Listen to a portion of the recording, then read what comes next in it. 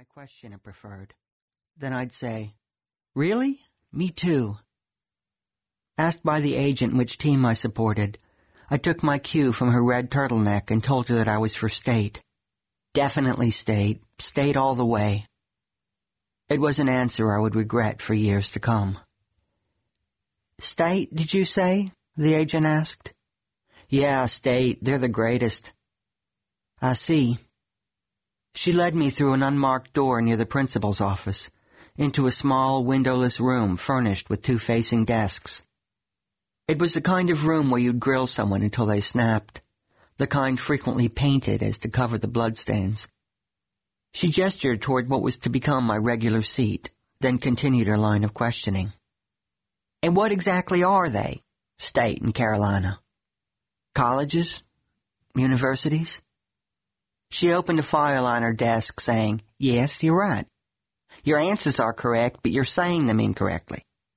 You're telling me that they're colleges and universities, when actually they're colleges and universities. You're giving me a th sound instead of a nice clear S. Can you hear the distinction between those two different sounds?" I nodded. "May I please have an actual answer?" "Uh-huh." "Uh-huh is not a word." "Okay." "Okay what?" "Okay," I said. "Sure I can hear it." "You can hear what? The distinction? The contrast?" "Yeah, that." It was the first battle of my war against the letter S, and I was determined to dig my foxhole before the sun went down. According to Agent Sampson, a state-certified speech therapist, my S was sibilant, meaning that I lisped. This was not news to me. "Our goal is to work together until eventually you can speak correctly," Agent Sampson said. She made a great show of enunciating her own sparkling S's, and the effect was profoundly irritating. "I'm trying to help you, but the longer you play these little games, the longer this is going to take."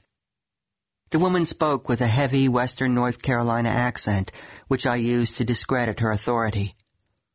Here was a person for whom the word pen had 2 syllables. Her people undoubtedly drank from clay jugs and hollered for paw when the victuals was ready. So who was she to advise me on anything?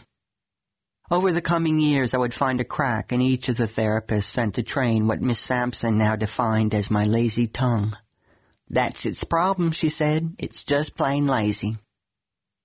My sisters Amy and Gretchen were at the time undergoing therapy for their lazy eyes, while my older sister Lisa had been born with a lazy leg that had refused to grow at the same rate as its twin. She'd worn a corrective brace for the first 2 years of her life, and wherever she roamed she'd left a trail of scratch marks in the soft pine floor. I liked the idea that part of one's body might be thought of as lazy, not thoughtless or hostile, just unwilling to extend itself for the betterment of the team.